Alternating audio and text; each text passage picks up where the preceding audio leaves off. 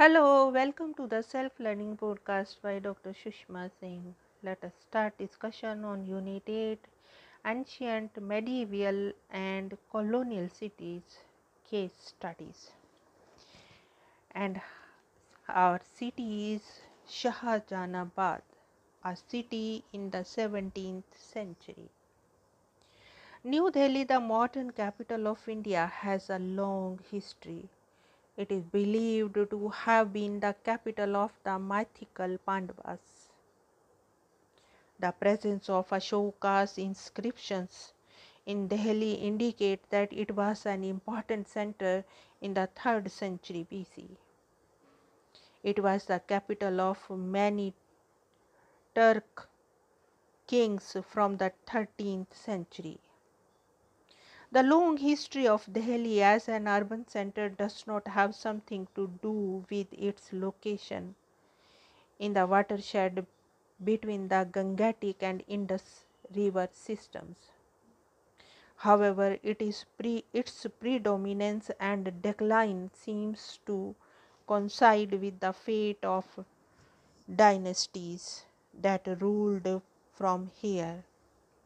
Here we shall discuss the structure of the city of Shahjahanabad, the last pre-modern city of Delhi.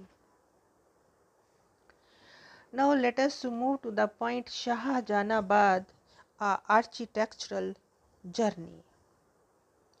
As the name suggests, Shahjahanabad, modern Old Delhi, was founded by the famous Mughal king Shah Jahan.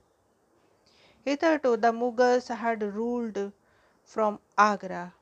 Shah Jahan shifted the capital from Agra to Delhi in 1639. The new city was named after the emperor. He built a city surrounded by a fortification. He also built his palace, Red Fort, and the famous Jama Masjid.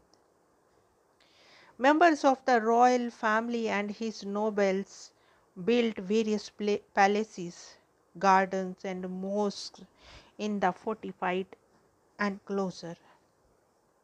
The fate of Shahjahanabad was inextricably bound with the state system created by the Mughals.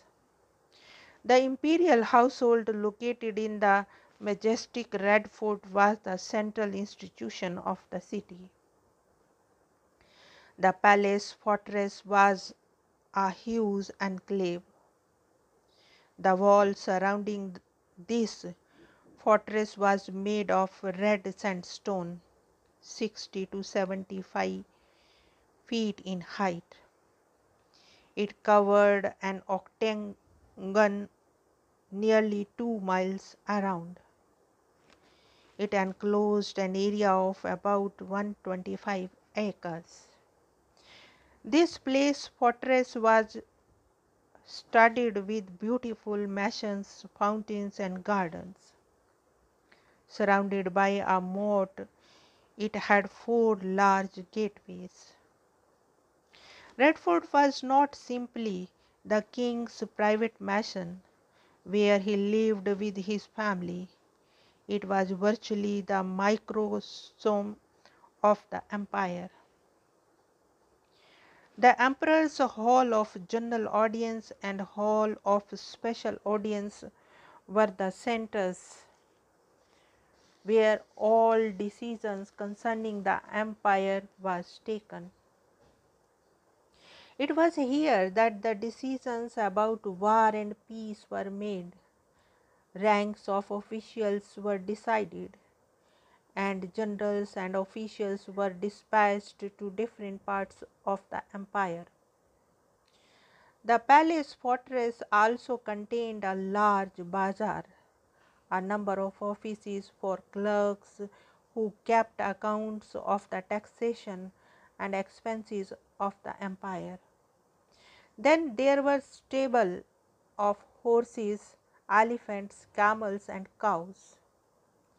Other rooms held workshops where weapons, carpets, fine cloth, gold work, and jewelry were manufactured.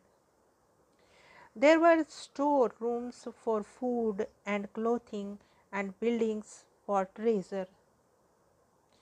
Then, of course, there were houses for soldiers, clerks, merchants, physicians, poets, religious specialists, and astrologers of the imperial household.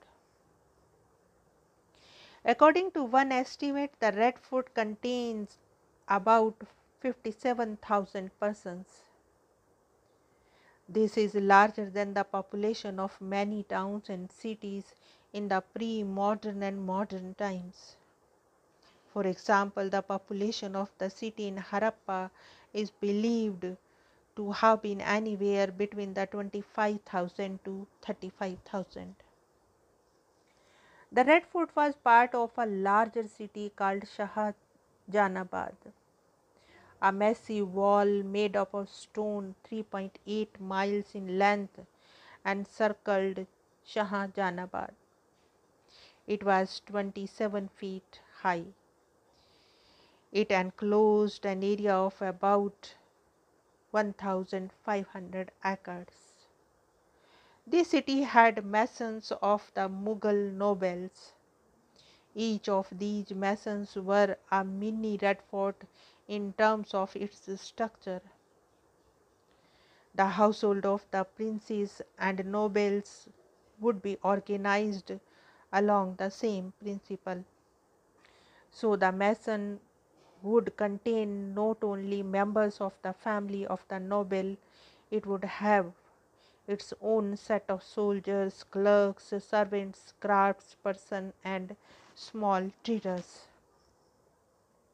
According to an estimate, princes of Shahjahanabad maintained a household of about 12,500 people, while the nobles had a household of 3,100 persons on an average.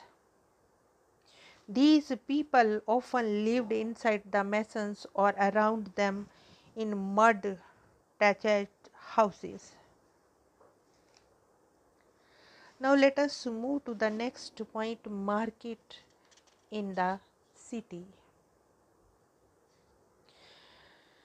There were two important bazaars in the city. Chandni Chowk stretched from the Lahori Gate to Red Fort to the famous Fatehpur Mosque. A canal followed through its center, watering a row of trees that provided shade and a place to rest. The other bazaar, known as the Faiz Bazaar, stretched from the Akbarabadi gate of the Red Fort to the city gate of the same name. In these markets, one could get anything ranging from the delicious kebab to expensive diamonds. Each prince or noble maintained a separate market staffed by client merchants. Merchants and bankers staying in the Chandni Chowk areas were not dependent on emperors and nobles for their survival. This will be clear from the fact that the Mughal Empire represented an incredible centralization of the economic resources of the empire. According to an estimate, in the year 1650, 4 princes and 69 great nobles received about 38% of the revenues of the empire. As a result, more than 40% of the revenue of the empire were concentrated in Shahjahanabad alone. It is the nobles and their retailers who effectively created a demand for items to be purchased in the markets.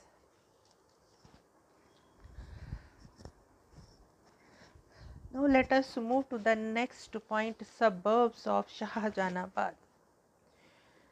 There were mainly suburbs of Shahjahanabad. There were a large number of tombs, gardens and bazaars where a lot of economic and social activities were carried out. Many of the older settlements of Delhi continued to coexist with Shahjahanabad. Before the city of Shahjahanabad was founded, it was an important pilgrim center for Muslims. It had tombs of saints like Nizamuddin Aulia, Nasiruddin Chirag Dilli, and Bakhtiyar Kaki. To these centers came innumerable pilgrims. Now let us move to the next point, some suggestions.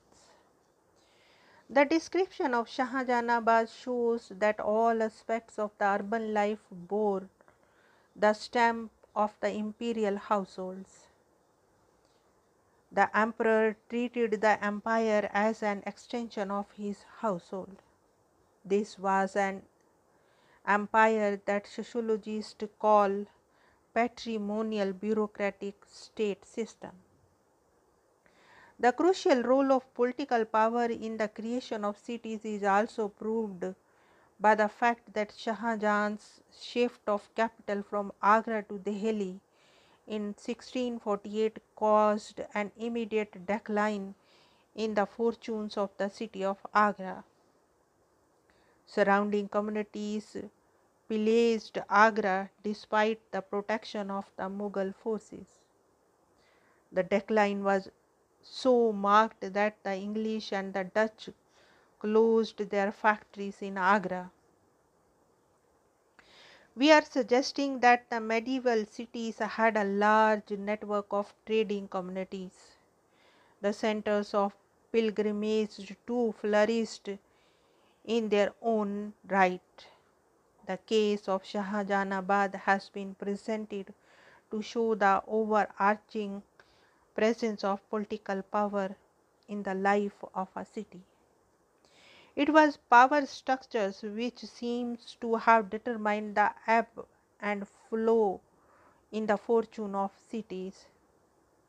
We shall follow our review with a description of the city of Kolkata in the time of British rule in our next session. Now let us wind up the session and take rest. Thank you very much for engaging yourself with the self-learning podcast.